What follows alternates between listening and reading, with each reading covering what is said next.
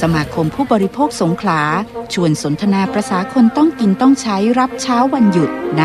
ตลาดนัดผู้บริโภคสวัสดีค่ะต้อนรับท่านผู้ฟังเข้าสู่รายการตลาดนัดผู้บริโภคค่ะวันนี้ตลาดนัดผู้บริโภคประจำวันเสาร์ที่24กุมภาพันธ์2567นะคะท่านผู้ฟังอยู่กับดิฉันจุฑาสังฆชาติค่ะค่ะดิฉันชโลมเกตจินดาค่ะวันนี้วันที่24กุมภาก็เป็นวันมาฆบูชานะคะพระจันทร์เต็มดวงแต่ว่าเรื่องสำคัญก็คือกุมภาพันธ์เดือนนี้ค่ะก็บอกว่าเขาประกาศแล้วนะคะว่าเราเข้าหน้าร้อนแบบสมบูรณ์แบบแล้ว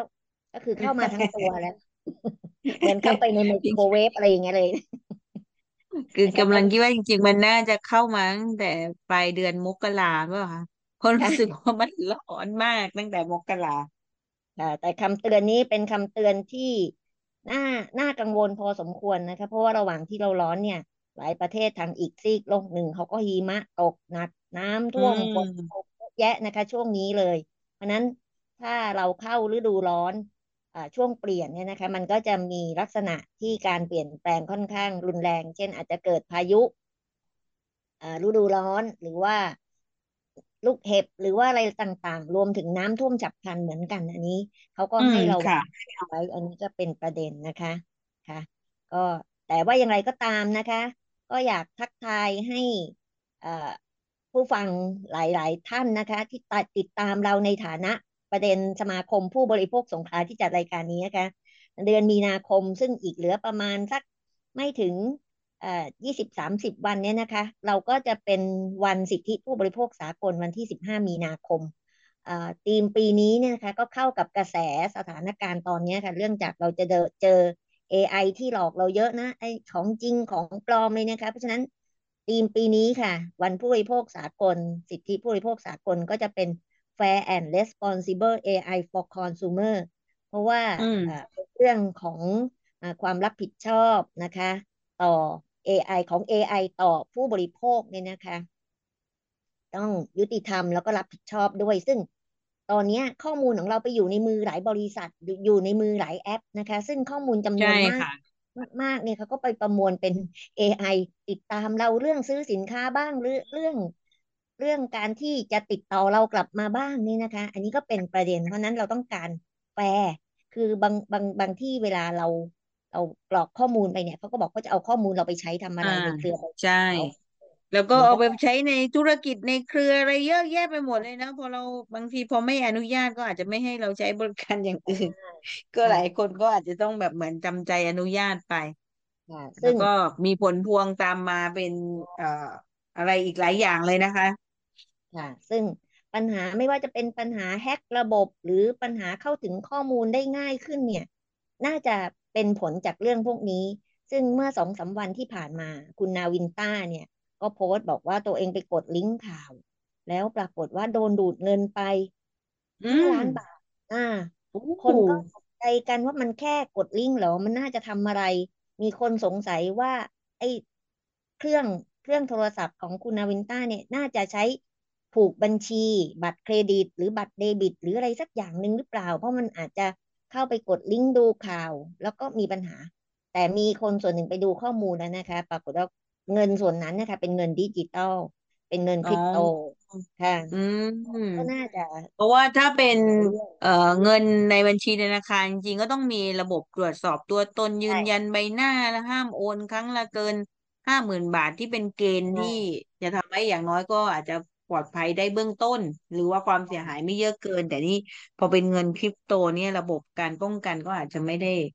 มากนะคะหรือว่าอาจจะยังไม่มีระบบเพราะฉะนั้นอันเนี้ยเราก็จริงๆก็คงต้องตรวจสภาพสุขภาพโทรศัพท์เราบ่อยๆเหมือนกันอันนี้เป็น อาจารย์ก็คอยบางคนลบแคก็ตรวจสลบอะไรแอปอยู่ลบทุกเงินที่ค่ะบางคนก็ตรวจ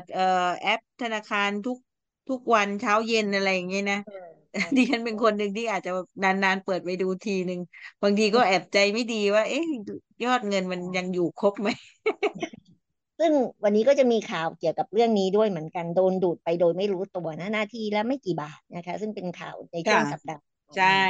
มา อ่ก็จะเป็นาข่าวที่เรานำมาฝากในช่วงทันข่าวผู้บริโภคนะคะเรื่องนี้ซึ่งเป็นข่าวในช่วงสัปดาห์ที่ผ่านมาก็เรียกว่าอ่าสร้างความแตกตื่นตกใจให้กับประชาชนจำนวนมากนะคะแล้วก็อืมอันนี้ก็ต้องติดตามกันต่อนะว่ามาตรการจะชดเชยเยียวยาหรือว่าป้องกันเรื่องนี้ยังไงต่อนะคะเราจะตามในทันข่าวผู้บริโภคแต่ว่าในช่วงของจับประเด็นผู้บริโภควันนี้นะคะ ประเด็นที่เรานำมาฝากท่านผู้ฟังนี้ต้องถือว่าอยู่ในช่วงที่ทางสอืมปสชเนาะกำลังมีนโยค่ะบายหลายอย่างที่สำคัญนะคะแล้วก็ต้องบอกว่าช่วงนี้เป็นช่วงที่สปสชเนี่ยจะกำลังจัดรับฟังความคิดเห็นซึ่งเขาจัดรับฟังความคิดเห็นในประเด็นที่เกี่ยวกับ contact center นะหรืออ่าตัว1330นะคะที่เป็นการเป็นช่องทางในการร้องเรียนของประชาชนโทรสอบถามผู้ข้อมูล สอบถามแต่ว่าก็ใช่เขาก็อยากฟังความเห็นว่าเอ่อผู้ใช้บริการเป็นยังไงบ้างนะคะแต่ว่าที่สำคัญก็คือเอ่อวันนี้ที่เรานำมาฝากท่านผู้ฟังเนี่ยเป็นการทำความรู้จักกับตัว Contact Center 1330หรือว่าที่เราชอบเรียกว่าบ่ายโมงครึ่งเนี่ยนะคะใช่มีค่ะผลการดำเนินงานเป็นยังไงบ้างรูปแบบการทำงานซึ่งน่าสนใจมากนะคะอาจารย์เดี๋ยวเราจะไปติดตามกันในช่วงจับประเด็นผู้บริโภคแต่ว่าช่วงนี้เราไปตามข่าวกันก่อนนะคะในช่วงทันข่าวผู้บริโภคค่ะ ช่วงทันข่าวผู้บริโภคข่าวแรกนะคะตามที่เกริ่นไว้แล้วนะคะว่าธีมของผู้บริโภคปีนี้เนี่ย AI ต้องรับผิดชอบแล้วก็มีเอ่อรักษาผลประโยชน์ของผู้บริโภคนะคะนี่ก็เป็นข่าวที่ระบบ AI ที่ฝังอยู่ตามแอปต่างๆเนี่ยนะคะซึ่ง20บริษัทเทคชั้นนำร่วมมือตรวจจับเนื้อหา AI ที่เป็นอันตรายในปีแห่งการเลือกตั้ง2024นะคะข่าวจากเว็บไซต์ของ blognan.com นะคะเมื่อ16กุมภาพันธ์2567ค่ะที่การประชุม ความมั่นคงของมิวนิกส์นะคะบริษัทเทคโนโลยีชั้นนำ20รายก็ประกาศข้อตกลงว่าจะร่วมมือกันป้องกันเนื้อหาไอที่แทรกแซงการเลือกตั้งทั่วโลกในปีนี้นะคะซึ่งมีผู้มีสิทธิเลือกตั้งมากกว่า 4,000 ล้านคนในกว่า 40 ประเทศนะคะซึ่งบริษัทเทคหรือร่วมข้อตกลงกันก็คือ Adobe Amazon นะคะ Anthropic Arm 11 Labs Google IBM Inflection AI LinkedIn นะคะ McAfee Meta Microsoft Nota OpenAI Snap Inc. นะคะ Stability AI TikTok Trend Micro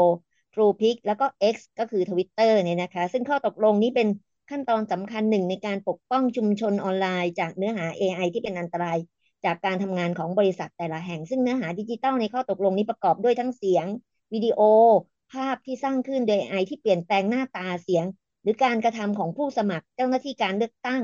และผู้ที่เกี่ยวข้องกับการเลือกตั้งที่เป็นประชาธิปไตยอย่างช่อโกงคือเอาไปใช้ในการที่เข้าข้างซีกตัวเองหรือให้ข้อมูลเท็จกับผู้มีสิทธิเลือกตั้งเกี่ยวกับเวลาสถานที่วิธีการเลือกตั้งซึ่งบริษัทก็มีข้อตกลงร่วมกันดังนี้นะคะจะพัฒนาและใช้เทคโนโลยีเพื่อลดความเสี่ยงที่เกี่ยวข้องกับเนื้อหา AI ที่เกี่ยวกับการเลือกตั้งรวมถึงเครื่องมือที่เป็น Open Source เมื่อเหมาะสมนะคะต้องดูข้อมูลนี้ให้มันเหมาะสมด้วยนะคะ ประเมินโมเดลที่อยู่ในขอบเขตข้อตกลงเพื่อทำความเข้าใจความเสี่ยงที่อาจเกิดขึ้นเกี่ยวกับเนื้อหา AI ที่เกี่ยวกับการเลือกตั้งและพยายามจะตรวจจับการแจกจ่ายเนื้อหานี้บนแพลตฟอร์มตัวเองนะคะเพราะมีการแชร์ในแพลตฟอร์มของแต่ละบริษัทเนี่ยนะคะพยายามจัดการเนื้อหานี้ในที่ตรวจพบในแพลตฟอร์มของตนเองอย่างเหมาะสมส่งเสริมความเข้มแข็งของอุตสาหกรรมต่อเนื้อหา AI ที่เกี่ยวข้องกับการเลือกตั้ง ให้ความโปร่งใสกับสาธารณชนเกี่ยวกับวิธีการที่บริษัทจัดการเนื้อหา AI ที่เกี่ยวข้องกับการเลือกตั้งสร้างการมีส่วนร่วมกับองค์กรภาคประชาสังคมนักวิชาการและผู้เชี่ยวชาญแล้วก็สนับสนุนดำเนินการเพื่อส่งเสริมความตระหนักรับรู้ของประชาชนในการรู้เท่าทันสื่อและก็ความเข้มแข็งของทุกภาคส่วนในสังคมเราจะเห็นนะคะว่าบางครั้งมันไม่ใช่เฉพาะเลือกตั้งเนาะเรื่องความเกลียดชังแบ่งขั้วกัน ในการที่เราชื่นชอบอะไรแต่ละอย่างเนี่ยก็มีการใช้ AI ปรับแต่งภาพเยอะแยะมากมายนะคะค่ะค่ะเรามาตามต่อที่ข่าวที่2กันเลยนะคะข่าวนี้ก็เป็นข่าวเกี่ยวกับเรื่องของแอปธนาคารนะคะ TTB แจ้งแล้วลูกค้าถูกหักเงิน33.28 บาททุกนาทีเร่งคืนเงินใน5วันทำการยันไม่นิ่งนอนใจนะคะข่าวจากเว็บไซต์มติชน .co.th ค่ะจากกรณีที่ผู้ใช้บริการธนาคารได้โพสต์ข้อความผ่านเพจว่าลูกเพจ แจ้งมาหลายคนว่าวันนี้คนใช้แอปออนไลน์ของธนาคารแห่งหนึ่งมีการหักยอด33 บาทแบบรัวยิกนะคะทุก1 นาทีบางคนก็โดนหลาย10 ยอดใครเจอบ้างนะคะโดยปรากฏว่ามีคนเข้ามาแสดงความคิดเห็นจำนวนมากแล้วก็แสดงความเดือดร้อนไม่น้อยนะคะโดยผู้ที่ใช้ Facebook บางรายได้โพสต์ใน Facebook ส่วนตัวระบุว่าถูกตัดเงินโดยที่ไม่ได้กดติดตามอะไรบัญชีที่โดนเป็นบัญชีผ่อนบ้านอย่างเดียวด้วยนะคะเพจดังก็ได้เผยว่าชาวเน็ตถูกแอปแบงก์ดังนะคะหักยอด33 บาทรัวทุก1 นาทีนะคะแห่ถามกระหน่ำโซเชียล จากการสอบถามไปยังธนาคาร TMB ธนาชาตินะคะก็ทราบว่าธนาคารได้รับทราบเรื่องที่ผู้เสียหายโดนหักเงินจากบัญชีทีละ33.28 บาทแล้วก็ตัดยอดอย่างสม่ำเสมอ1 นาทีครั้งนะคะโดยบางคนเนี่ยโดนไป60 ยอดค่ะทั้งนี้ธนาคารก็ไม่ได้นิ่งนอนใจนะคะโดยได้มีการตรวจสอบรายละเอียดอีกครั้งแต่เบื้องต้นก็พบว่าเป็นธุรกรรมที่เกิดจากบุคคลภายนอกโดยผู้ที่ถือบัตรไม่ได้ใช้บัตรเดบิตรูดซื้อจริงอย่างไรก็ดีธนาคารก็จะทำการปรับปรุงรายการแล้วก็คืนเงินให้ภายใน5 วันทำการแต่จริงๆก็ต้องดูว่าธนาคารออกมาชี้แจงเรื่องนี้ยังไงนะคะนี่ทำให้ประชาชนผู้ใช้บริการอาจจะไม่มั่นใจในการใช้บริการของธนาคารนะเพราะงั้นเป็นเรื่องสำคัญมากนะคะสุบอกว่าสุหยิบมาเช็คแอปเช้ากลางวันเย็นใช่ไหมคะตอนนี้อาจจะกลายเป็นทุก10 นาที คือแต่แล้วก็ ว่าถ้าไม่มีบัตรเดบิตเราไม่ได้ผูกอะไรไว้ก็คงไม่เป็นไรบัตรเดบิตเนี่ยอาจจะนะคะไม่แน่ใจช่องทางตอนนี้ต่างๆมันก็เยอะมากถ้าใครเจอลักษณะแบบนี้นะคะแล้วก็มีปัญหาในการที่จะ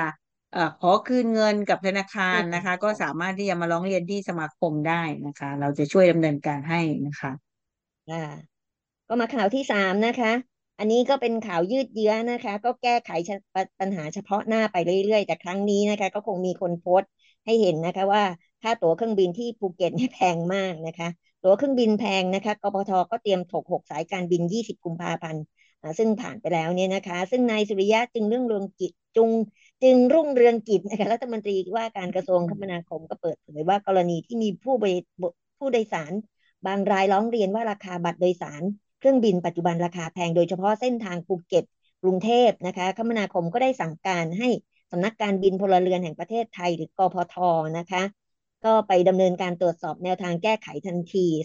เพื่อการสนับสนุนการท่องเที่ยวภายในประเทศตอบสนองความต้องการวงกว้างของตามนโยบายของรัฐบาลนะคะจากการรายงานตรวจสอบก็พบว่าระบุว่าช่ว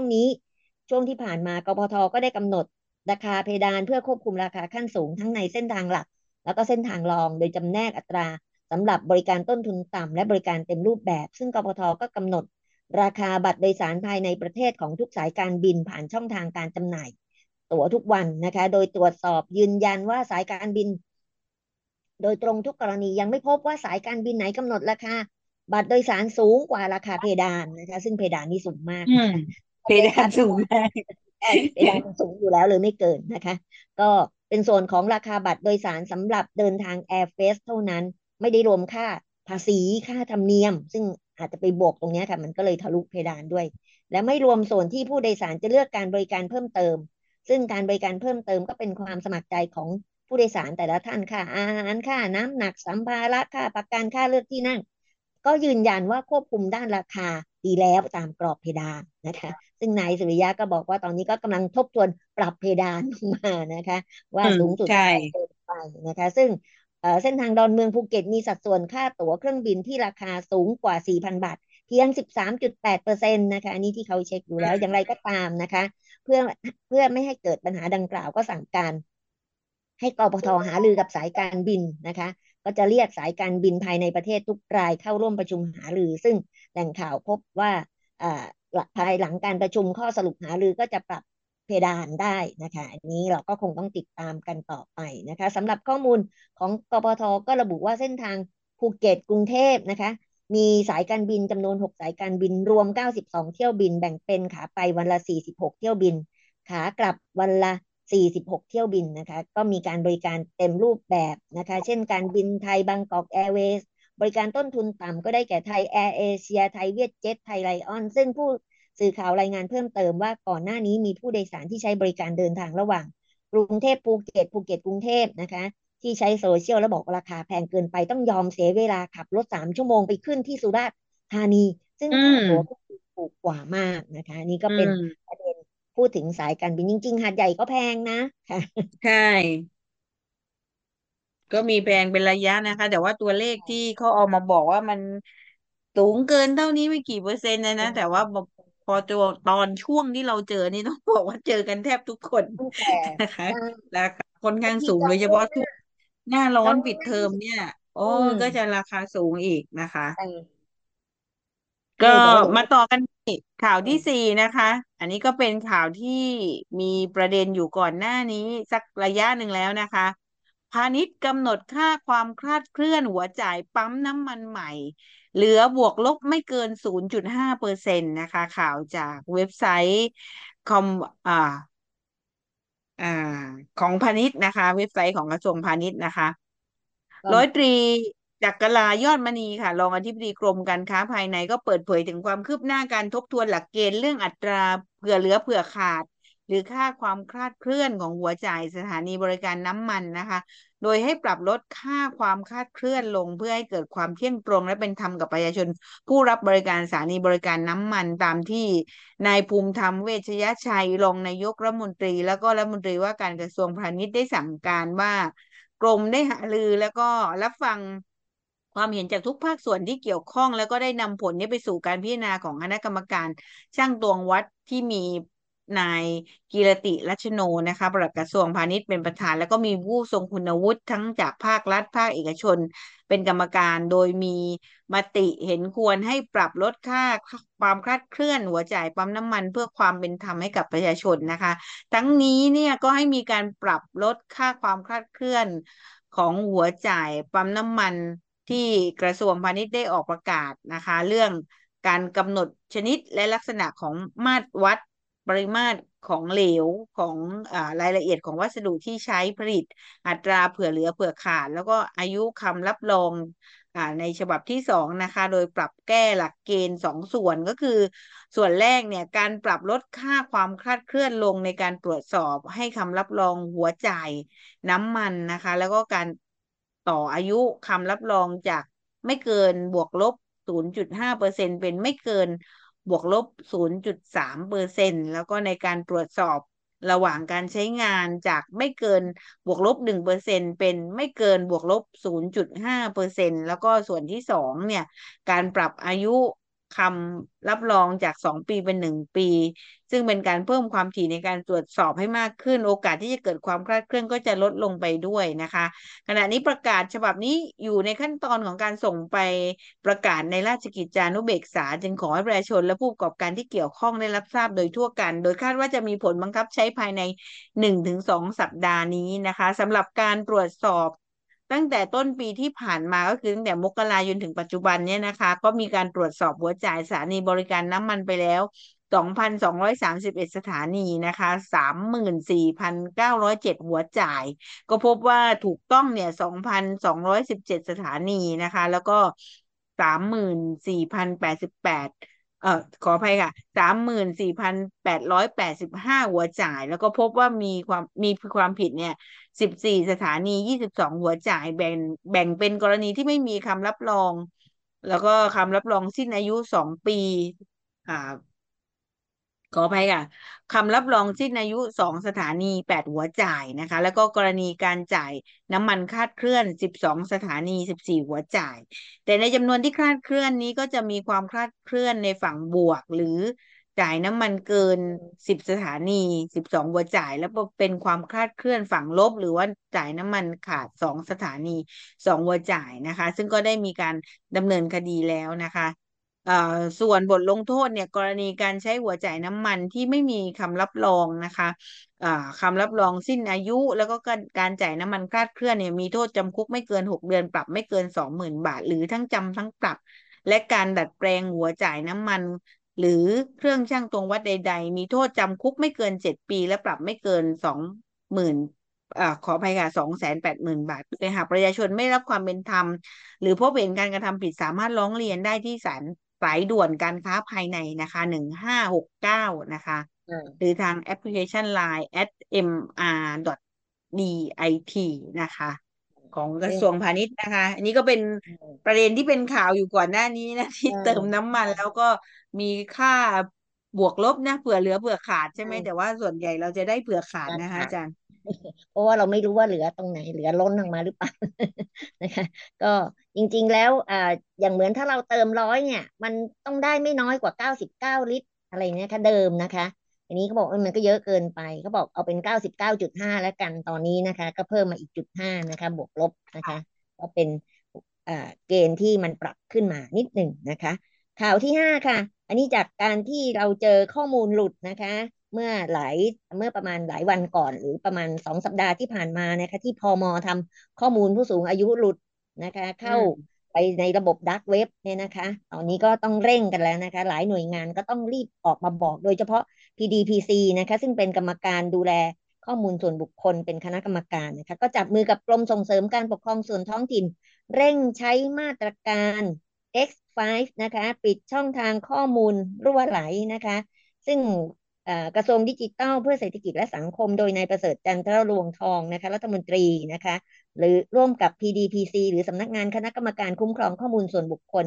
สคสแล้วก็กรมส่งเสริมการปกครองท้องถิ่นก็แถลงนโยบายการขับเคลื่อนนโยบายการป้องกันและคุ้มครองข้อมูลส่วนบุคคลให้แก่องค์กรปกครองส่วนท้องถิ่นเพื่อเร่งผลักดันการแก้ไขป้องกันและคุ้มครองข้อมูลส่วนบุคคลให้กับหน่วยงานองค์กรท้องถิ่นทั้งหมด 7,850หน่วยงานให้มีประสิทธิภาพสูงสุดโดยมีผู้ว่าราชการทุกจังหวัดแล้วก็องค์กรปกครองส่วนท้องถิ่นเข้าร่วมรับฟังในงานแล้วก็ผ่านทางออนไลน์ด้วยซึ่งรัฐมนตรีนะคะนายประเสริฐก็เป็นประธานแถลงนโยบายการขับเคลื่อนการป้องกันคุ้มครองข้อมูลส่วนบุคคลแก่องค์กรปกครองส่วนท้องถิ่นเพื่อเร่งผลักดันการแก้ไขป้องกันต่างๆนะคะให้เกิดประสิทธิภาพสูงสุดเนื่องมาจากมติครม.เมื่อวันที่9พฤศจิกายนให้มีการแต่งตั้ง ศูนย์เฝ้าระวังการละเมิดข้อมูลส่วนบุคคลที่เรียกว่า PDPC Eagle Eye เนี่ยนะคะทำหน้าที่ตรวจสอบค้นหาและเฝ้าระวังการรั่วไหลของข้อมูลส่วนบุคคลว่าเกิดจากหน่วยงานไหนหรือช่องทางใดและเมื่อพบข้อบกพร่องของการรักษาความมั่นคงปลอดภัยของหน่วยงานต่างๆก็จะเร่งประสานแจ้งเตือนการรั่วไหลข้อมูลส่วนบุคคลนั้นให้แก่หน่วยงานรับทราบเพื่อระงับยับยั้งไม่ให้เกิดความเสี่ยงหรือความเสียหายโดยเร็วนะคะซึ่งศูนย์ PDCE Eagle Eye นะคะก็ปฏิบัติงานมาตั้งแต่วันที่9พฤศจิกายน2566ก็มุ่งการตรวจสอบเฝ้าระวังข้อมูลส่วนบุคคลของพี่น้องประชาชนจนนับวันนี้ก็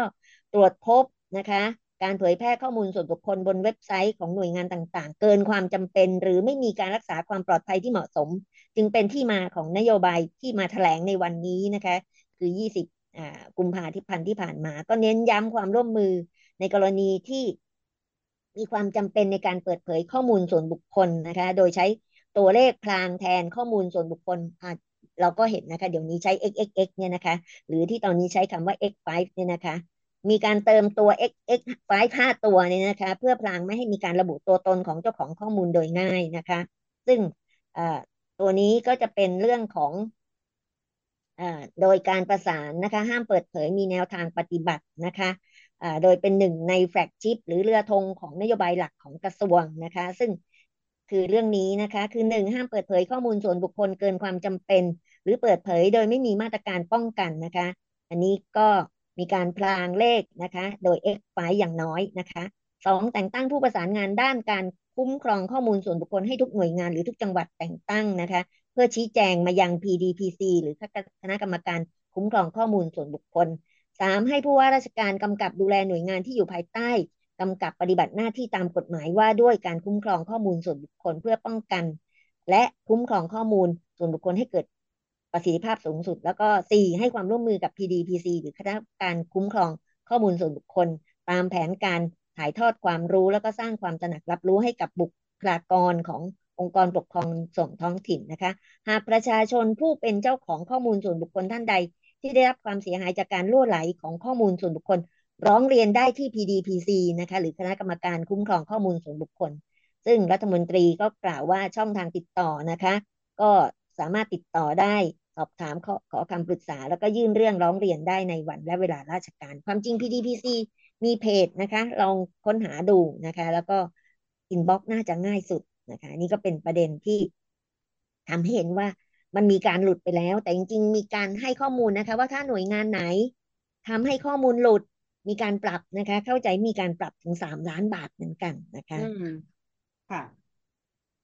มาตามที่ข่าวสุดท้ายนะคะ30 บาทรักษาทุกที่เฟส 1สำเร็จตามเป้าบอร์ดสปชเคาะเดินหน้าต่อเฟส 2นะคะข่าวจากเว็บไซต์ The Coverage นะคะนายแพทย์ชลน่านสีแก้วรัฐมนตรีว่าการกระทรวงสาธารณสุขในฐานะประธานคณะกรรมการหลักประกันสุขภาพแห่งชาติก็ได้เปิดเผยว่าในการประชุมบอร์ดสปชเมื่อวันที่21กุมภาก็ได้มีวาระประชุมเรื่องการขยายพื้นที่ขับเคลื่อนนโยบาย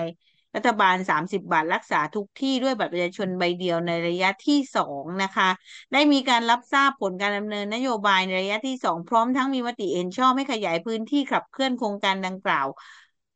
ต่อนะคะตามนโยบายของรัฐบาลแล้วก็ร่างประกาศเรื่องการดำเนินงานและก็การบริหารจัดการกองทุนหลักประกันสุขภาพแห่งชาติแล้วก็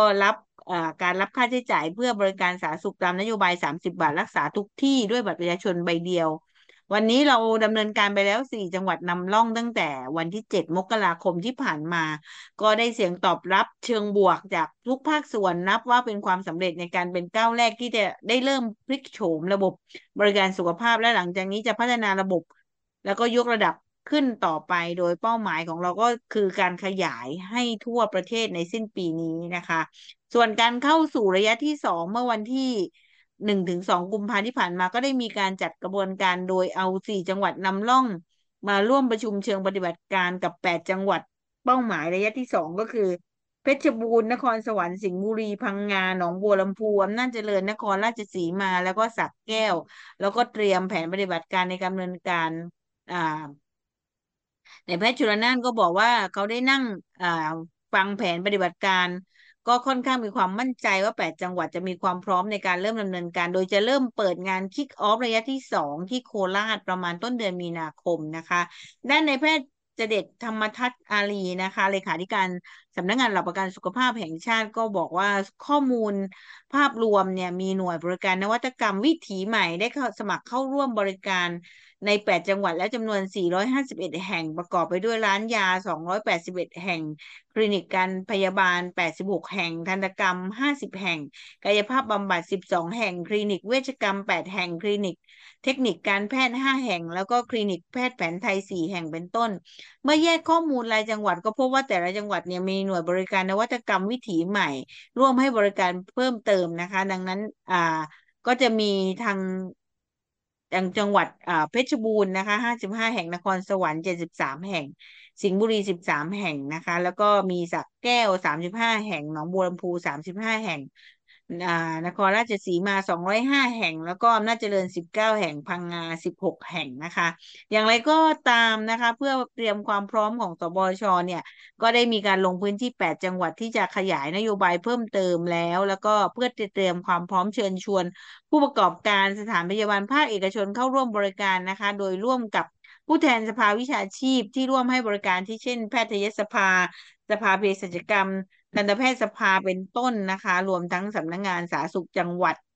ซึ่งก็ได้ลงพื้นที่แล้ว6ใน8จังหวัดที่ขยายเพิ่มเติมได้แก่เพชรบูรณ์นครสวรรค์นครราชสีมาอำนาจเจริญหนองบัวลำพูแล้วก็สิงห์บุรีสำหรับอีก2จังหวัดนะคะก็จะลงมาที่จังหวัดพังงานะคะอืมวันที่27กุมภาแล้วก็29ก็จะลงไปที่จังหวัดสระแก้วนะคะก็ของภาคใต้เราในเฟส 2ก็จะมีที่พังงาอีก1ที่นะคะแต่ว่าเดี๋ยวหลังจากนี้เนี่ยจะมีเฟส 3นะก็จะมีเฟส 3ที่เขต 12เราเนี่ยก็จะดำเนินการทั้ง7จังหวัดนะคะก็คงจะได้นำข้อมูลมาพูดคุยกับท่านผู้ฟังเพิ่มเติมนะคะแต่ว่าอันนี้ก็จะให้เห็นจังหวะที่จะเคลื่อนนโยบายนี้นะตอนนี้ก็กำลังขยับเข้าสู่เฟสที่2ค่ะซึ่งจริงๆอาจจะมีความเข้าใจทั้งผู้ให้บริการและก็ผู้ใช้บริการคือประชาชนทั่วไปเนี่ยคลาดเคลื่อนกันเล็กน้อยแล้วก็อาจจะมีความกังวลว่าคนจะเวียนไปซื้อยาไหมใช่ไปรับยาอะเขาเรียกอะไรไรพวกนี้นะช้อปปิ้งอลาวคือไงคนก็จะไปอ่าใช้หลายๆที่หรือเปล่านะคะซ้ำซ้เพราะว่าอนนะใช้บัตรประชาชนได้ทุกที่ก็อันนี้ซ้ำซ้อาจจะต้องอนหรือเปล่ามีการทำความเข้าใจประชาสัมพันธ์ทั้งผู้ให้บริการและผู้รับบริการให้มีความเข้าใจมากขึ้นนะคะแต่ว่าเขาคิดว่าโดยรวมเนี่ยการที่มีหน่วยบริการนวัตกรรมใหม่เนี่ยอย่างเช่นร้านยา16กลุ่มอาการพวกเนี้ยนะคะคลินิกพยาบาลคลินิกเวชกรรมต่างๆที่เข้าร่วมเนี่ยก็คิดว่าน่าจะช่วยลดความแออัดของในโรงพโรงยาบาลใหญ่พยาบาล ของหน่วยบริการนะคะใหญ่ๆได้แล้วก็ประชาชนน่าจะเข้าถึงบริการได้มากขึ้นเพราะว่าบางทีเราก็อาจจะเจ็บป่วยเล็กน้อยนะไม่จำเป็นต้องเข้าโรงพยาบาลก็สามารถไปร้านยาไปคลินิกพยาบาลหรือว่าไปคลินิกเวชกรรมได้นะคะนี่ก็เดี๋ยวสงขลาเราเริ่มเข้าโครงการเมื่อไหร่ก็คงจะได้ต้องเอาประเด็นนี้มาพูดคุยในรายละเอียดกันอีกทีนะคะก็เดี๋ยวช่วงหน้าเราจะมาติดตามประเด็นต่อเนื่องนะแต่เป็นเรื่องของ Contact Center 1330นะคะเป็นประเด็นเรื่องความสำเร็จความท้าทายและการพัฒนาเพื่อบริการคุณภาพเดี๋ยวเราจะมาติดตามกันในช่วงหน้าในช่วงจับประเด็นผู้บริโภคค่ะช่วงนี้เราพักกันสักครู่ค่ะ1เสียงที่มาเดี่ยว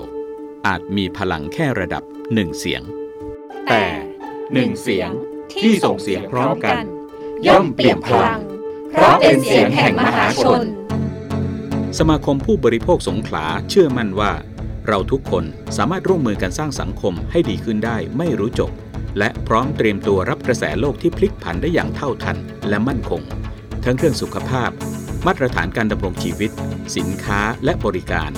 ระบบสาธารณูปโภคพื้นฐานและการสื่อสารส่งเสียงเล็กๆมารวมพลังกับเราได้ที่สมาคมผู้บริโภคสงขลาหน่วยงานประจำจังหวัดสงขลาสภาองค์กรของผู้บริโภค074-254-542และเพจหน่วยงานประจำจังหวัดสงขลาสภาองค์กรของผู้บริโภคช่วงจับประเด็นผู้บริโภคกลับเข้าสู่ช่วงจับประเด็นผู้บริโภคนะคะวันนี้เราจะคุยกันในตอน Contact Center 1330ความสำเร็จความท้าทายและพัฒนาและการพัฒนาเพื่อบริการคุณภาพนะคะซึ่งทางสปช.เนี่ยเขาได้จัดเป็นการรับฟังความคิดเห็นแล้วก็เป็นเสวนานะคะเมื่อวันที่20กุมภาพันธ์2567ที่ผ่านมาเนื่องจากว่าช่วงนี้ก็คือจริงๆเวลาสปช.เขารับฟังความคิดเห็นก็จะรับฟังทุกเรื่องนะแต่ว่าอันนี้อาจจะเป็นเรื่องเฉพาะของ Contact Center ที่จะได้มาพูดคุยทำความเข้าใจเพราะว่าเข้าใจว่าตัว Contact Center 1330ที่ผ่านมามีบทบาทสำคัญอย่างมากนะคะแล้วก็เป็นสายด่วนที่ได้รับรางวัลหลายครั้งนะคะอาจารย์จากหลายที่ด้วยจากหลายสถาบันนี้ก็ถือว่าเป็นการยืนยันว่าเวลาเราบอกโทรไป call center โทรไปหน่วยงานรัฐร้องเรียนเรื่องรถบ้างเรื่องราคาอาหารสินค้าบ้างแล้วไม่ค่อยได้จะรับสายทันทีอะไรนี้นะคะอันนี้แต่1330ต้องรีบรับนะคะหรือบางคนบอกโทรไปสายด่วน1669กว่าจะรับอันเนี้ยบ่นจริงไหมแต่ว่า1330เนี่ยเขาจัดเวทีรับฟังความคิดเห็นซึ่งเป็นจุดเด่นเลยนะคะของระบบหลักประกันจัดรับฟังความคิดเห็นเกือบทุกเรื่องสำหรับเรื่องนี้เนี่ยก็ถือว่าเป็นเรื่องที่น่าสนใจมากว่าเราจะพัฒนาระบบรับสายให้ข้อมูลยังไงบ้างคนใช้บริการก็สะท้อนไปได้นะคะเช่นบางคนอาจจะโทรไปเคยใช้ตอนช่วงโควิดอะไรพวกนี้นะคะแล้วดีไหมอะไรเงี้ยนะคะก็ได้สื่อสารกันเลยค่ะค่ะเดี๋ยวเราไปติดตามฟังการทำงานของ Contact Center นะคะความเป็นมาแล้วก็การทำงานของตัว1330ว่าปัจจุบันมีการทำงานแบบไหนยังไงแล้วก็เราสามารถร้องเรียนได้ช่องทางไหนบ้างนะคะนอกจาก1330 Contact Center จริงมันมีหลายช่องทางนะแต่ว่าระบบการดูแลของสปช.เนี่ยโดยมีตัว Contact Center ที่เรียกว่า1330เนี่ยมีอะไรยังไงบ้างเดี๋ยวเราไปติดตามฟังพร้อมกันเลยค่ะซึ่งปัจจุบันนี้นะคะสายด่วนของเรานะคะก็จะมีการพัฒนาเพิ่มมากขึ้นจากเดิมเนี่ยเราอาจจะเป็นช่องทางในการรับทางโทรศัพท์อย่างเดียวนะคะแต่ปัจจุบันเนี่ยเรามีการพัฒนาระบบสามารถที่จะตอบสนองต่อการให้บริการทุกช่องทางได้นะคะต่อมานะคะก็คือในเรื่องของภารกิจของ1330ของเรานะคะขอเกริ่นนำก่อนแล้วกันนะคะว่าเรามีภารกิจอย่างไรบ้างในการให้บริการของทางเรานะคะสายด่วน1330ของเรานะคะการให้บริการเนี่ยเราจะมีการให้บริการในเรื่องของการแนะนำข้อมูลต่างๆเกี่ยวกับสิทธิหลักประกันสุขภาพนะคะสิทธิหลักประกันสุขภาพแห่งชาติทั้งเรื่องของความช่วยเหลือประสานส่งต่อนะคะร้องเรียนร้องทุกข์ต่างๆที่เข้ามาที่เรานะคะนอกจากนี้เนี่ยเรายังขยายในการให้บริการนอกจากการให้บริการในเชิงรับแล้วนะคะเรายังมีการให้บริการเป็นเชิงรุกนะคะก็คือการให้บริการเหมือนเราจะมีพนักงานในการติดต่อกลับเพื่อแนะนำสิทธิ์ในการให้บริการนะคะเกี่ยวกับสิทธิประโยชน์ต่างๆที่เกี่ยวข้องนะคะแล้วก็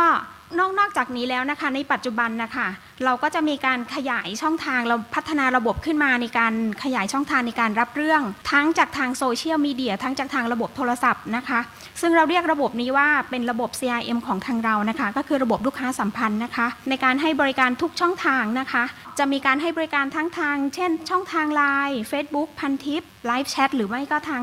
Traffic ฟองดูนะคะเป็นช่องทางในการให้บริการข้อมูลที่สะดวกและเข้าถึงได้ง่ายเพื่อตอบสนองต่อความต้องการของผู้ใช้บริการของเราทุกภาคส่วนนะคะจากบทบาทภารกิจดังกล่าวที่ได้นำเสนอมานะคะเราก็จะมีการขยายช่องทางทั้งหมดณปัจจุบันนะคะเรามีอยู่ที่12ช่องทางในการติดต่อกับทาง1330 Contact Center ของทางเรานะคะช่องทางแรกเลยนะคะก็คือช่องทางที่ประชาชนเองเนี่ยที่สำนักงานหลักประกันสุขภาพแห่งชาติหรือก็ที่ศูนย์ราชการอาคาร B ของเรานะคะจะมีเจ้าหน้าที่ให้บริการนะคะในวันและเวลาราชการนะคะตั้งแต่ 8 โมงเช้าจนถึง 4 โมงเย็นนะคะสามารถติดต่อกับทางเราได้ตลอดนะคะช่องทางที่2นะคะก็คือช่องทางโทรศัพท์ตามที่ทุกท่านได้ทราบนะคะก็คือสายด่วนของเรานะคะก็คือ1330ซึ่งสามารถติดต่อเราได้ตลอด24ชั่วโมงคนที่โทรมานะคะไม่ต้องเสียค่าใช้จ่ายเลยนะคะก็คือโทรมาเนี่ยก็คือโทรฟรีนะคะ24ชั่วโมงเหมือนกันนะแล้วก็อีกช่องทางนึงก็คือ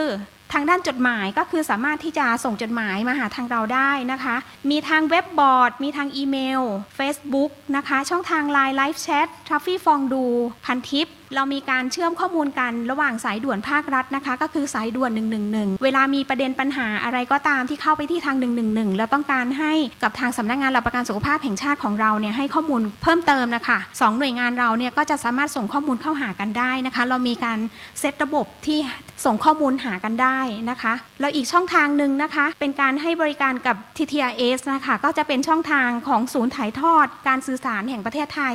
ให้กับกลุ่มที่มีปัญหาทั้งเรื่องของการได้ยินนะคะเวลาไปรับบริการหรือต้องการทราบสิทธิประโยชน์ต่างๆนะคะก็สามารถติดต่อผ่านช่องทางนี้ได้นะคะช่องทาง TTRS เนี่ยเราจะมีการประสานระบบกันระหว่างทั้ง2หน่วยงานอยู่แล้วนะคะเราให้บริการตั้งแต่ 8 โมงถึง 2 ทุ่มนะคะสำหรับช่องทาง TTRS นะคะจาก12ช่องทางเหล่านี้นะคะเราก็มาบริหารจัดการเป็นช่องทางในการให้กับน้อง call center ของเรานะคะหรือ1330 Contact Center ให้บริการนะคะเราก็จะมี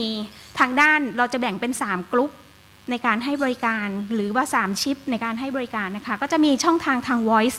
ทาง voice เนี่ยก็จะเป็นช่องทางโทรศัพท์ก็คือทุกท่านสามารถติดต่อเข้ามาก็จะมีเจ้าหน้าที่รับโทรศัพท์ตลอด24ชั่วโมงซึ่งบทบาทภารกิจของท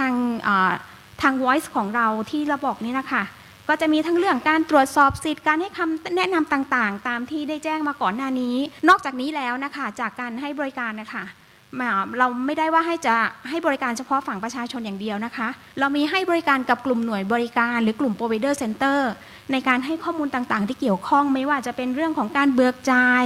ไม่ว่าจะเป็นเรื่องของการใช้โปรแกรมต่างๆของสำนักงานหลักประกันสุขภาพแห่งชาติเราถ้าหน่วยบริการต้องการจะขอคำแนะนำเพิ่มเติมในการใช้งานหรือใช้ระบบต่างๆที่เกี่ยวข้องนะคะ1330เราก็ยินดีและพร้อมที่จะให้บริการนะคะสามารถติดต่อได้24ชั่วโมงเช่นกันนะคะอีกช่องทางนึงที่เราจัดน้องให้บริการนะคะก็คือทางโซเชียลต่างๆนะคะตามที่แจ้งไปเมื่อสักครู่นี้นะคะว่าเรามีอยู่หลายช่องทางเช่นกันนะคะอีกช่องทางนึงก็คือเป็นการให้บริการเชิงรุกนะคะเราก็จะมีน้องกลุ่มนึงในการที่จะโทรออกไปแนะนำสิทธิประโยชน์ต่างๆที่เกี่ยวข้องมีอีเวนต์อะไรเกิดขึ้นมาใหม่ๆหรือมีกลุ่มเป้าหมายอะไรที่เราจะตามกลุ่มวัยต่างๆในการแนะนำสิทธิประโยชน์ในการเข้ารับบริการเช่นในเรื่องของการตรวจคัดกรองมะเร็งปากมดลูกหรือว่าในเรื่องของการคัดกรองเบาหวานอย่างนี้เป็นต้นนะคะเราก็จะมีน้อง call center เรานะคะติดต่อกลับไปเพื่อแนะนำข้อมูลเวลาที่น้องโทรกลับไปนะคะไม่แน่ใจว่าในผู้เข้าร่วมประชุมอาจจะเคยเห็นนะคะว่าถ้าเคยมีน้อง call center เราติดต่อกลับไปนะคะเบอร์ที่โชว์ในมือถือของท่านเนี่ยก็จะเป็นเบอร์1330นะคะหลายท่านก็จะกังวลว่านี่เป็นเบอร์เนี่ยเป็นมิตรหรือเปล่ามิจฉาชีพอะค่ะนะคะแต่น้องเราก็จะพยายามให้น้องแนะนำตัวเองนะคะว่าเป็นน้อง call center เราโทรมาจากไหนแนะนำชื่อแนะนำนามสกุลแนะนำหน่วยงานองค์กรถ้ายังไม่มั่นใจเราก็ให้น้องแนะนำถึงรหัสประจำตัวแล้วก็เบอร์โทรที่สามารถจะโทรกลับมาเพื่อตรวจสอบได้ว่าเป็นน้องเป็นเจ้าหน้าที่ของสำนักงานเราจริงหรือเปล่า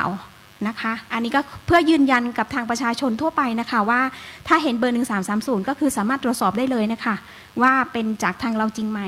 ตัวนี้นะคะก็จะเป็นเรื่องของระบบ IVR หรือว่าระบบตอบรับอัตโนมัตินะคะหลายๆท่านเวลาโทรไป call center ไม่ว่าจะเป็นที่ไหนก็ตามนะคะเราก็จะมีเสียงสวยๆเสียงเพราะๆนะคะกล่าวสวัสดีทักทายต้อนรับอันนี้เราก็เรียกว่าเป็นระบบตอบรับอัตโนมัติซึ่งทางสำนักงานเราเนี่ยก็จะมีระบบตอบรับอัตโนมัติซึ่งจะเห็นว่าค่อนข้างหลากหลายนะคะจะมีหลายเมนูมากเลยจะมีหลายข้อจะมีหลายเรื่องที่แบบบางคนอาจจะสงสัยว่าเรื่องอะไรบ้างเราก็ทำเมนูให้ชัดเจนตรงกับความต้องการของผู้ที่ติดต่อเข้ามานะคะซึ่งณปัจจุบันนะคะก็ถ้าสมมตินะคะว่าประชาชนเองเนี่ยมีการตรวจต้องไปลงทะเบียนเปลี่ยนสิทธิ์อยู่หลายครั้ง1 ปีเราให้สิทธิ์อยู่4 ครั้งใช่ไหมคะเวลาจะไปรับบริการเนี่ยต้องการรู้ปัจจุบันเนี่ยสิทธิ์เขาอยู่ที่ไหนกันแน่อาจจะยังจำไม่ได้หรือไม่มั่นใจนะคะก็สามารถที่จะโทรเข้ามาตรวจสอบสิทธิ์ทางระบบ IVR ของเราได้นะคะซึ่งเป็นระบบที่สามารถตรวจสอบสิทธิ์ได้อัตโนมัติเราสามารถที่จะโทรเข้ามาแล้วก็สามารถกดหมายเลขบัตรประจำตัวประชาชนของเราเพื่อตรวจสอบสิทธิ์ผ่านระบบเราได้เลยนะคะระบบเราก็จะแจ้งไปนะคะว่าปัจจุบันเนี่ยแต่ละท่านมีสิทธิ์อยู่ที่ไหนนะคะอันนี้ระบบเราก็รองรับในการให้บริการนะคะแล้วก็ปัจจุบันนั้นนะคะเราก็จะมีเพิ่มเมนูเรื่องของกฎ6ในเรื่องของสอบถามเกี่ยวกับนโยบายยกระดับบัตรทอง30 บาทหรือว่าบัตรประชาชนใบเดียวนะคะซึ่งปัจจุบันนี้เรานำร่องไปอยู่ที่4 จังหวัดนะคะก็จะมีจังหวัดแพร่กำแพงเพชร101แล้วก็นราธิวาสแล้วก็เพิ่มเมนู IVR ให้ในการเข้าถึงได้อย่างรวดเร็วมากยิ่งขึ้นนะคะซึ่งในอนาคตเราก็จะขยายไปอีก8 จังหวัดนะคะต่อไปเราก็จะปรับเมนู IVR ตรงนี้นะคะเพื่อรองรับกับกลุ่มเป้าหมายของเรานะคะอันนี้ก็จะเป็นเมนูในการเข้าถึงบริการของ IVR ของเรานะคะต่อไปก็คือระบบสนับสนุนการทำงานอื่นๆที่เกี่ยวข้องนะคะหลักๆใจความสำคัญเลยนะคะก็จะเป็นเกี่ยวกับเรื่องระบบฮาร์ดแวร์ระบบซอฟต์แวร์ที่ใช้ในการปฏิบัติงานของ1330 Contact Center ของเรานะคะหลักๆเลยปัจจุบันเนี่ยเรามีคู่สายในการให้บริการอยู่ 2,000 คู่สายคำว่า 2,000 คู่สายนี่หมายถึงว่าในณขณะเวลาเดียวกันเสี้ยวเวลานาทีเดียวกันเนี่ยประชาชนสามารถที่จะติดต่อกัน1330เราเนี่ยพร้อมกันได้ถึง 2,000 รายนะคะสามารถติดต่อได้เข้ามาพร้อมกันเลยนะคะอันนี้เราสามารถรองรับได้นะคะแล้วก็นอกจากนี้เนี่ยระบบโทรศัพท์ในการให้บริการนะคะจากเดิมเนี่ยเราจะมีเป็นหัวเครื่องที่เป็นหัวเครื่องโทรศัพท์เวลารับสายน้องก็ต้องยกหูในการคุยสายใช่ไหมคะแล้วเวลานั่งทำงานก็จะมีหัวเครื่องตั้งอยู่ข้างๆอันนี้เราจะเรียกว่าเป็นฮาร์ดโฟนนะคะซึ่งปัจจุบันเนี่ยเราก็มองว่าการลักษณะการทำงานในปัจจุบันเนี่ยน่าจะมีความคล่องตัวมากยิ่งขึ้นเราก็เลยพัฒนานะคะจากฮาร์ดโฟนมาเป็นระบบซอฟต์โฟนซึ่งเราเอาตัวระบบโทรศัพท์เนี่ยมาไว้อยู่ในระบบของเราการปฏิบัติงานของน้อง call center แค่มีโน้ตบุ๊กตัวเดียวหรือเครื่องคอมพิวเตอร์ตัวเดียวน้องก็สามารถที่จะรับสายในการสนทนาได้เลยค่ะมีสายเข้ามาน้องก็กดรับสายได้เลยไม่ต้องมีหัวเครื่องโทรศัพท์ในการทำงานนะคะนอกจากนี้นะคะเราก็จะมีระบบ CRM ซึ่งอยู่ในระบบเดียวกันทั้งตัว CRM แล้วก็ระบบโทรศัพท์นะคะเราก็เอามาเชื่อมระบบหรือพัฒนาระบบให้มันสะดวกมากยิ่งขึ้นนะคะแล้วก็นอกจากนี้แล้วนะคะเรายังมีในเรื่องขององค์ความรู้ในการตอบคำถามเราจะมีเจ้าหน้าที่ในการคอยอัปเดตองค์ความรู้ต่างๆที่เกิดขึ้นใหม่ๆแล้วก็อัปเดตเข้ามาอยู่ในระบบ1330 Contact Center หรือน้องพนักงานทุกคนที่ให้บริการเหล่านี้นะคะจะสามารถนำข้อมูลเหล่านี้นะคะไปให้บริการได้ซึ่งทุกคนเนี่ยไม่ว่าจะติดต่อมาแล้วใครรับสายก็ตามจะสามารถให้ข้อมูลได้ที่เป็นข้อมูลที่ตรงกันเป็นอันเดียวกันอัปเดตเหมือนกันเพราะเรามีการอัปเดตข้อมูลใน KB เหล่านี้เด็กๆหรือน้องๆเราทุกคนนะคะก็จะเปิดข้อมูลอ้างอิงในการให้ข้อมูลทุกครั้งในการให้บริการนะคะก็เข้าใจว่าสิทธิประกันสุขภาพแห่งชาติของเราเนี่ยมีการอัปเดตอยู่ตลอดเวลานะคะเกี่ยวกับเรื่องสิทธิประโยชน์นะคะแล้วก็ต่อมานะคะเรามีระบบในเรื่องของการบันทึกเสียงการให้บริการซึ่งระบบบันทึกเสียงเนี่ยเราบันทึกเสียงในการให้บริการทั้งหมด 100% นะคะไม่ว่าจะสายไหนที่ติดต่อเข้ามาที่1330เรานะคะเราก็จะมีการบันทึกเสียงไว้นอกจากนี้แล้วเราก็ยังมีการบันทึกหน้าจอการให้บริการของพนักงานเราด้วยนะคะว่าน้องเนี่ยระหว่างให้บริการเนี่ยน้องเปิดโปรแกรมอะไรในการตอบมีการใช้ระบบถูกต้องไหมหาข้อมูลอะไรอย่างไรบ้างนะคะอันนี้เนี่ยก็เพื่อเป็นการใช้ในการตรวจสอบหรือว่าพัฒนาการทำงานของน้องไปในตัวด้วยเหมือนกันนะคะเวลามีประเด็นเรื่องร้องเรียนหรือประเด็นข้อซักถามอื่นๆเราก็สามารถที่จะเอาเสียงที่เราบันทึกไว้นะคะมากดรีเพลย์ฟังได้ว่าน้องเราจะต้องพัฒนาตรงไหนเพิ่มขึ้นจะต้องแนะนำตรงไหนบ้างพัฒนาอย่างไรประมาณนี้นะคะเป็นข้อมูลในการพัฒนาต่อเนื่องนะคะจากระบบแล้วก็มีระบบ IVR นี้ดิฉันก็ ได้กล่าวมาก่อนหน้านี้แล้วนะคะและต่อมานะคะก็จะมีเรื่องของระบบการกระจายสายเมื่อเข้ามาใน IVR เสร็จปั๊บแล้วต้องการที่จะโทรหาใครนะคะระบบกระจายสายเนี่ยจะทำการส่งสายให้กับทางเจ้าหน้าที่ทุกท่านนะคะเช่นเมื่อสักครู่เนี่ยท่านผู้ช่วยดวงนภาก็บอกนะคะว่าเรามีเจ้าหน้าที่อยู่200กว่าท่านในการให้บริการระบบเนี้ยจะเป็นตัวในการส่งสายให้ว่าสายเนี่ยมาเนี่ยจะส่งให้ใครสอบถามเรื่องมะเร็งปากมดลูกจะส่งให้น้องเอเจนต์คนไหนสอบถามเรื่อง provider center จะส่งให้เอเจนต์คนไหนอย่างนี้เป็นต้นนะคะระบบเนี้ยจะเป็นคนจัดการให้นะคะซึ่งทุกคนจะได้รับสายเท่ากันระบบที่เรามีอีกส่วนหนึ่งนะคะก็เรียกว่า PDPA ตามพระราชบัญญัติของการคุ้มครองข้อมูลส่วนบุคคลนะคะเนื่องจากว่าระบบเราเนี่ยจะเข้าถึงข้อมูลส่วนบุคคลของคนไทยทั้งหมดที่มีสิทธิ์หลักประกันสุขภาพหรือสิทธิ์อื่นๆที่เกี่ยวข้องนะคะเราก็จะมีการกำหนดสิทธิ์ในการเข้าถึงข้อมูลของน้องด้วยเหมือนกันนะคะว่าเราจะมีการกำหนดได้ว่าใครเข้าถึงข้อมูลตรงส่วนไหนบ้างและเวลาให้บริการเนี่ยน้องก็จะเข้าข้อมูลเฉพาะในส่วนที่น้องจะต้องให้บริการนั้นๆเท่านั้นนะคะเราจะกำหนดสิทธิ์การเข้าถึงข้อมูลมันก็ไม่ใช่ว่าจะใครเข้ามาดูอะไรก็ได้ไม่ใช่ถ้าข้อมูลนั้นประชาชนเขาไม่ได้ถามน้องก็จะไม่ควรที่จะเข้าไปดูในข้อมูลส่วนนั้นเราจะเข้าไปดูเฉพาะในส่วนข้อมูลที่ประชาชนเขาสอบถามและเราให้ได้เท่านั้นนะคะข้อมูลส่วนอื่นเราจะไม่เปิดเผยนะคะค่ะนอกจากนี้แล้วนะคะเรายังมีระบบรองรับแผนความเสี่ยงนะคะเราจะเรียกว่าแผน BCP นะคะซึ่งเป็นระบบที่เราเป็นระบบสำรองในการให้บริการเนื่องจากว่าcall center เราเนี่ยเราจะให้บริการ24ชั่วโมงและก็เล็งเห็นถึงความสำคัญของผู้ใช้บริการไม่ควรจะมาติดขัดหรือมีข้อปัญหาในการเข้ารับบริการเราก็เลยสร้างระบบสำรองไว้ก็นอกจากนี้แล้วนะคะเราก็ยังมีเกี่ยวกับเรื่องระบบของ Cyber Security ในเรื่องของการป้องกันความปลอดภัยด้านการโจมตีของทางระบบนะคะเพราะฐานข้อมูลของเราเนี่ยเป็นฐานข้อมูลของประชากรค่อนข้างจะใหญ่มากนะคะเราก็จะมีกลุ่มไซเบอร์ต่างๆที่เข้ามาล้วงข้อมูลค่อนข้างเยอะอยู่นะคะเราก็จะมีระบบตัวนี้ในการป้องกันนะคะสำหรับระบบสำคัญที่เรานำเสนอมานะคะอันนี้ก็เราก็พัฒนาร่วมกันกับทางสำนัก IT นะคะที่คอยซัพพอร์ตเราตลอดในการให้ทำงานในการทำงานของเรานะคะต่อมานะคะจากระบบที่เราจะต้องซัพพอร์ตหรือจะต้องเตรียมแผนในการรองรับ24ชั่วโมงแล้วเราก็จะมีการจัดบริหารอัตรากำลังเมื่อสักครู่นะคะว่า280กว่าคนของเราเนี่ยนะคะเราจะจัดในการให้บริการอย่างไรบ้างเพื่อให้บริการได้24ชั่วโมงนะคะเราก็จะมีรอบในการเข้าทำงานในแต่ละวันนะคะเราจะแบ่งออกเป็นรอบละ8ชั่วโมงนะคะแล้ววันหนึ่งเราจัดเป็น6รอบนะคะซึ่งแต่ละรอบเนี่ยจำนวนคนหรือจำนวนบุคลากรในการขึ้นปฏิบัติงานจะไม่เท่ากันอันนี้ก็จะเกี่ยวเนื่องกับสายเยอะตอนไหนนะคะเช่น6โมงเช้าอาจจะใช้แค่20คนก็เพียงพอแต่พอมาตอนสัก8โมงหรือ10โมงเนี่ยประชาชนเริ่มไปรับบริการเยอะขึ้นแล้วก็จะมีวอลลุ่มหรือว่ามีปริมาณสายมากขึ้นอันนี้เราก็จะจัดเต็มเข้ามาอยู่เต็มอัตรากำลังของเราอาจจะเป็นแบ่งมาเป็นช่วง8โมงอีกสัก100ท่านช่วง10โมงอีก50ท่านประมาณนี้นะคะอันนี้แล้วแต่ว่าปริมาณสายจะเข้ามามากน้อยแค่ไหนนะคะช่วงบ่ายๆเราก็จะลดคนลงอย่างนี้เป็นต้นนะคะเป็นการบริหารจัดการอัตรากำลังให้เพียงพอ24ชั่วโมงของเรานะคะจากที่ดิฉันแจ้งเมื่อสักครู่ในการแบ่งรอบในการทำงานของพนักงานเรานะคะก็จะแบ่งเป็นคร่าวๆในฝั่งของการให้บริการประชาชนนะคะซึ่งก็จะมีทั้งรอบเช้ารอบบ่ายแล้วก็รอบดึกตามเมื่อสักครู่ตาม6รอบที่เราจัดไปนะคะซึ่งดูแล้วนะคะรอบเช้าเนี่ยเรามีอัตรากำลังที่ให้บริการกับประชาชนทั่วไปนะคะจะอยู่ที่เช้าอยู่ที่170บ่ายเนี่ยจะอยู่ที่45ท่านส่วนรอบดึกเนี่ยสายจะน้อยหน่อยเราก็ลดอัตรากำลังลงเหลืออยู่แค่4ท่านซึ่งส่วนใหญ่รอบดึกเนี่ยที่เข้ามาเนี่ยก็จะเป็นสายเกี่ยวกับอุบัติเหตุหรือเจ็บป่วยฉุกเฉินซะส่วนใหญ่นะคะที่ติดต่อเข้ามาแล้วต้องการให้1330เราช่วยเหลือเพิ่มเติมนะคะแล้วก็ยังมีการให้บริการกับกลุ่ม provider ก็คือกลุ่มหน่วยบริการนะคะอีก30ท่านรวมๆแล้วนะคะรอบเช้าเนี่ยเราจะมีเจ้าที่ให้บริการอยู่200ท่าน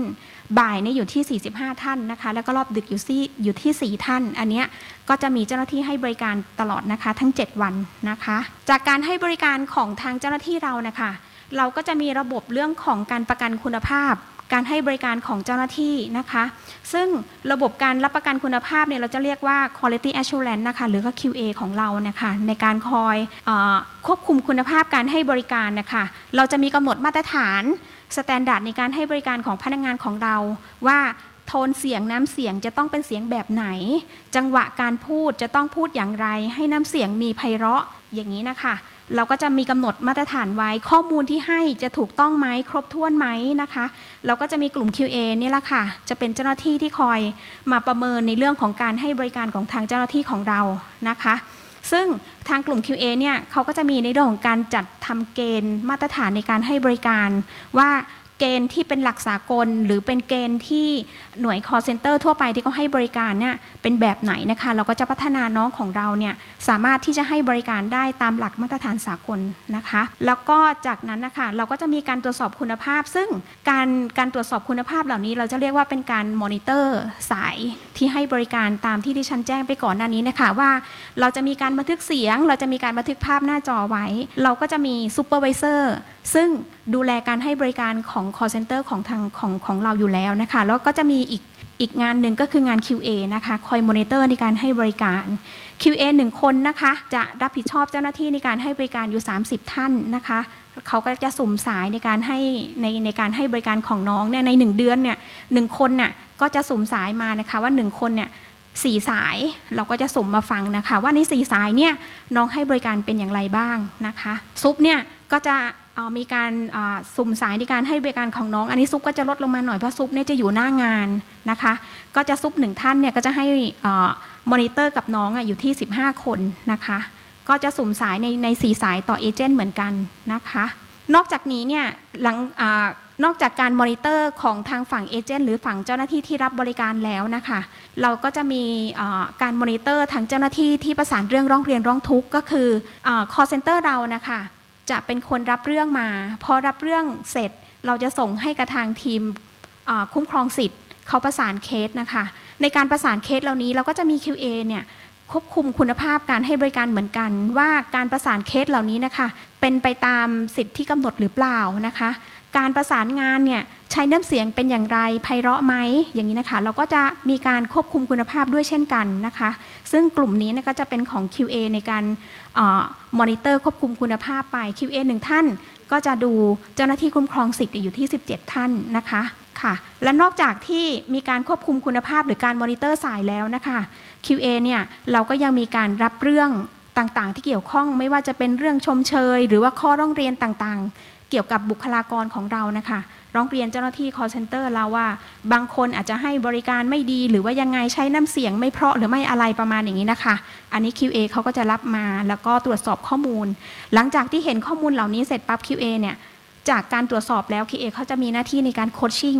ก็คือในการสอนงานนะคะกับเจ้าหน้าที่ที่พบปัญหาว่าเราควรจะพัฒนาอย่างไรบ้างหรือเราควรจะใช้ปรับน้ำเสียงคำพูดอย่างไรให้สุภาพมากยิ่งขึ้นเพื่อลดข้อร้องเรียนอย่างนี้เป็นต้นนะคะหลังจากที่ได้ข้อมูลเหล่านี้เสร็จปั๊บเนี่ย QA เนี่ยเองเนี่ยก็จะจัดทำรายงานไปเสนอผู้บริหาร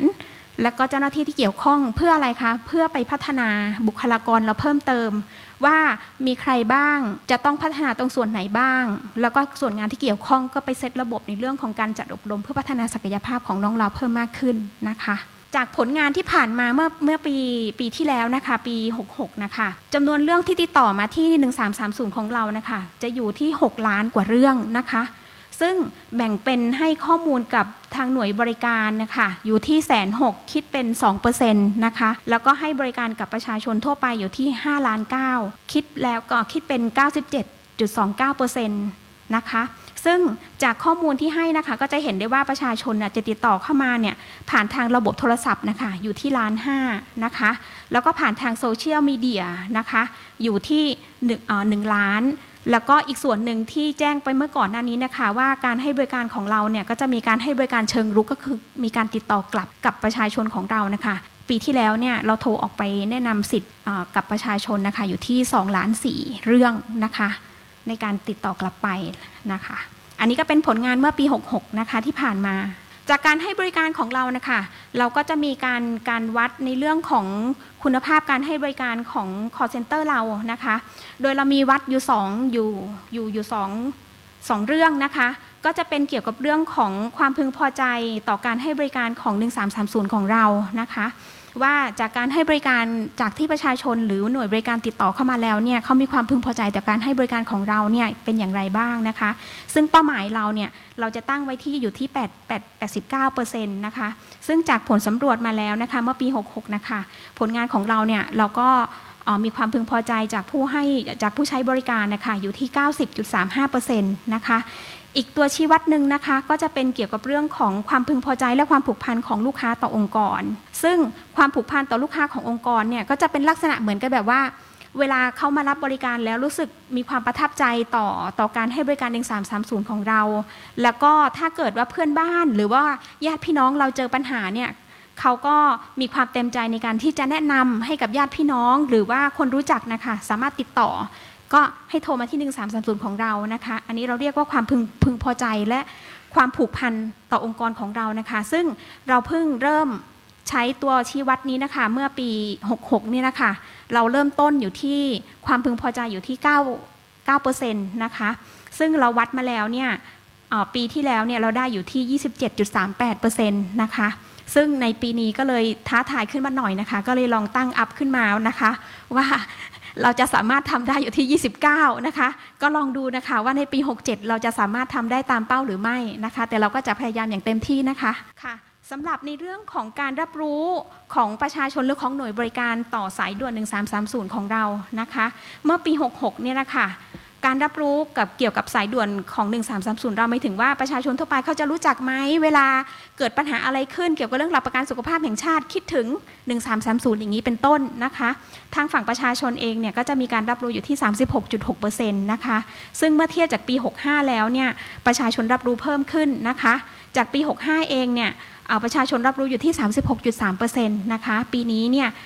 ปี66เนี่ยเราก็ทำแต้มเพิ่มขึ้นนะคะอยู่ที่ 0.3% นะคะส่วนผู้ให้บริการเนี่ยก็รู้จักกับ1330เราดีอยู่แล้วนะคะปี66อยู่ที่ 92.3% นะคะส่วนของทางภาคอบท.หรือองค์การบริหารส่วนองค์การบริหารต่างๆนะคะก็จะอยู่ที่ 82.5% นะคะและส่วนของภาคีเครือข่ายต่างๆอาจจะเป็นภาคประชาชนหรือหน่วย 50/5อันนี้จะรู้จักเราดีอยู่แล้วนะคะเป็น 100% เลยนะคะอันนี้ก็คือปี66นะคะหวังว่าปี67เนี่ยทุกท่านเนี่ยจะรู้จักเราเพิ่มมากขึ้นนะคะจากเวทีนี้ก็น่าจะรู้จักเราเพิ่มขึ้นนะคะค่ะจากที่ผ่านมานะคะนอกจากที่เราจะ1330ของเราเนี่ยจะทำงานอยู่ในห้อง Contact Center ของเราแล้วนะคะเรายังมีการปฏิบัติงานนอกสถานที่ด้วยนะคะเราก็จะมีการไปออกบูธทำกิจกรรมต่างๆในการให้ข้อมูลเรื่องสิทธิประโยชน์เรื่องอะไรต่างๆนะคะกับทางสำนักงานจัดให้ซึ่งจากก่อนหน้านี้นะคะเราก็จะมีทางกลุ่มม็อบต่างๆที่มาประชุมมาแบบอยู่ทางทำเนียบรัฐบาลอะไรอย่างนี้นะคะทางผู้นำการชุมนุมนะคะก็จะมีการขอความร่วมมือจากทางสปสช.นะคะเข้าไปให้ความรู้เกี่ยวกับเรื่องสิทธิประโยชน์ต่างๆเวลามาชุมนุมแล้วเกิดเหตุเจ็บป่วยเกิดเหตุฉุกเฉินเกิดอะไรยังไงขึ้นอย่างนี้นะคะว่าถ้าป่วยแล้วจะไปที่ไหนไปแล้วใช้สิทธิ์ได้ไหมแล้วถ้ามีปัญหาการเข้ารับบริการจะทำอย่างไรนะคะน้องเราก็มีการลงพื้นที่ไปให้ข้อมูลนะคะกับผู้ชุมนุมต่างๆหรือถ้าเป็นหน่วยงานอื่นที่ต้องการที่จะให้ทางเราไปให้ข้อมูลเราก็ยินดีนะคะสามารถแจ้งเรื่องมาได้ที่ท่านผู้ช่วยดวงนภาได้เลยนะคะค่ะนอกจากนี้แล้วนะคะเราก็จะมีจัดเวที1330ทัญจรเราก็จะมีเจ้าหน้าที่ของทาง1330ทัญจรเรานะคะออกไปให้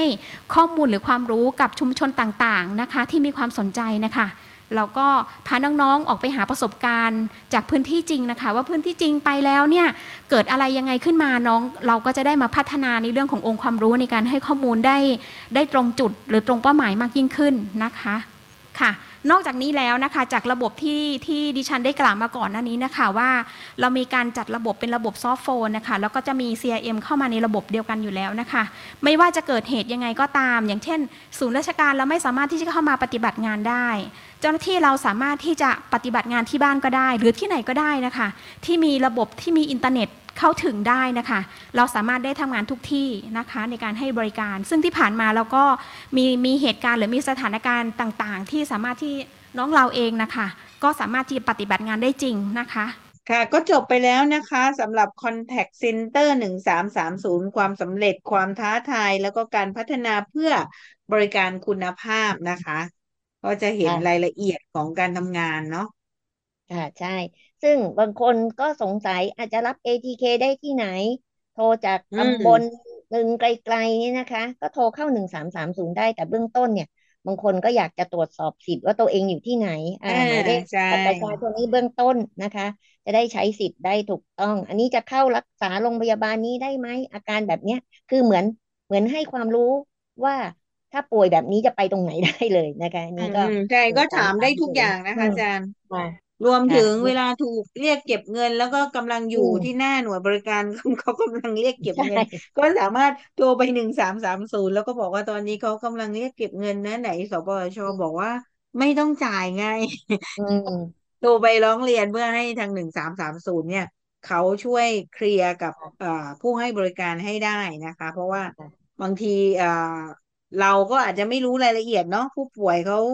บอกว่ามียาค่ายานอกบัญชีนู่นนี่นั่นอะไรเงี้ยบางทีก็อาจจะไม่อยากที่จะไปเถียงไปทะเลาะแต่ว่าก็ให้1330เนี่ยเขาดำเนินการนะคะนี่ก็จะเห็นว่าบทบาทของ1330เนี่ยก็มีความ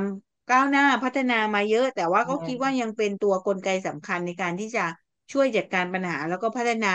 คุณภาพบริการต่อไปนะคะอาจารย์ใช่ซึ่งเราตัดมาในช่วงที่ทางเจ้าหน้าที่1330ที่เริ่มก่อตัวมาตั้งแต่แรกๆนะคะให้ข้อมูลว่ามันเริ่มมาจากโทรศัพท์ไม่กี่ตัวแล้วเจ้าหน้าที่ก็ค่อยๆทำไปแล้วพัฒนาไปจนตอนนี้เนี่ยมีคู่สายโทรศัพท์เยอะมากก็ต้องใช้งานเยอะแล้วก็เชื่อมโยงกับต่างจังหวัดแต่ละเขตด้วยนะคะสปสช.ในระดับเขตด้วยนั้นนี่คือการพัฒนาบริการคุณภาพซึ่งถ้าบอกว่าประเทศไทยนะมีอะไรดีนะก็คือระบบหลักประกันสุขภาพนะคะดีที่สุดในโลกพอไปเทียบอันดับโลกแล้วเนี่ยระบบหลักประกันสุขภาพกับระบบพัฒนาบริการต่างๆเนี่ยติดอันดับน่าจะประมาณท็อป 10 หรือท็อป 5ได้ซ้ำไปนะคะนี่เป็นเรื่องหนึ่งที่เราภูมิใจค่ะค่ะถ้าท่านผู้ฟังจำได้เมื่อสัปดาห์ก่อนเราก็คุยกันว่าหลายประเทศที่เขาอยากจะมีระบบหลักประกันสุขภาพแต่ว่ายังติดขัดยังทำไม่ได้นะคะเพราะว่าทางต้องใช้คำว่าอะไรทางภาคการเมืองยังมีเจตจำนงที่ไม่แรงกล้าพอ เพราะว่าเงินที่จะเอามาทำเรื่องนี้ก็ถูกเอาไปใช้เรื่องอื่นซะก่อนนะคะก็ไม่ใช่เรื่องง่ายที่จะทำแต่ว่าต้องถือว่าประเทศไทยเราโชคดีแล้วก็เราทำเรื่องนี้มา22 ปีแล้วเนาะที่มีระบบหลักประกันสุขภาพนะคะแต่ว่าทั้งนี้ทั้งนั้นนะคะถ้าท่านผู้ฟังที่รับฟังอยู่แล้วเกิดมีปัญหาในการไปใช้บริการของหน่วยบริการใช้สิทธิ์แบบทองนะคะหรือว่าหลักประกันสุขภาพก็สามารถที่จะร้องเรียนมาที่ทางสมาคมผู้บริโภคสงขลาได้เพราะว่าสมาคมเราก็ทำหน้าที่เป็นศูนย์คุ้มครองสิทธิ์บัตรทองนะของสปสช.ด้วยเช่นกันนะคะก็จะช่วยดำเนินการประสานงานแก้ไขแล้วก็เชื่อมประสานงานกับทางสปสช.นะคะแล้วก็รวมถึงประเด็นปัญหาผู้บริโภคอื่นๆนะคะถ้าท่านผู้ฟังอยู่แล้วเกิดมีปัญหาสงสัยอยากจะสอบถามเรื่องสิทธิ์ต่างๆเรื่องผู้บริโภคนะคะหรือว่ามีปัญหาจะร้องเรียนก็ปรึกษาพวกเราได้เช่นกันนะคะก็ใช้ช่องทางเพจ Facebook นะของสมาคมผู้บริโภคสงขลาเพจ Facebook ของหน่วยงานประจำจังหวัดสงขลาสภาองค์กรของผู้บริโภคนะคะช่องทางหลักที่เราจะใช้ในการสื่อสารกันนะคะก็สามารถกดเข้าไปพิมพ์ข้อความทิ้งไว้ได้นะคะแล้วเดี๋ยวน้องเจ้าหน้าที่จะไปตอบข้อมูลให้ก็สำหรับวันนี้เวลาของรายการหมดแล้วนะคะอาจารย์เราสองคนก็ต้องลากันไปก่อนนะคะเราพบกันใหม่สัปดาห์หน้านี่ก็เดือนใหม่แล้วนะคะอาจารย์ใช่ไหมคะใช่ค่ะก็ขึ้นเดือนใหม่แต่เรามีแค่29 วันนะคะอย่านับ31 วันก็วันนี้ก็ลากันไปก่อนนะคะพบกันใหม่สัปดาห์หน้าค่ะสวัสดีค่ะสวัสดีค่ะมาร่วมตั้งวงคุยเรื่องกินเรื่องใช้กับสมาคมผู้บริโภคสงขลาได้ทุกวันเสาร์ที่วิทยุมอ FM88.0 เมกะเฮิรตซ์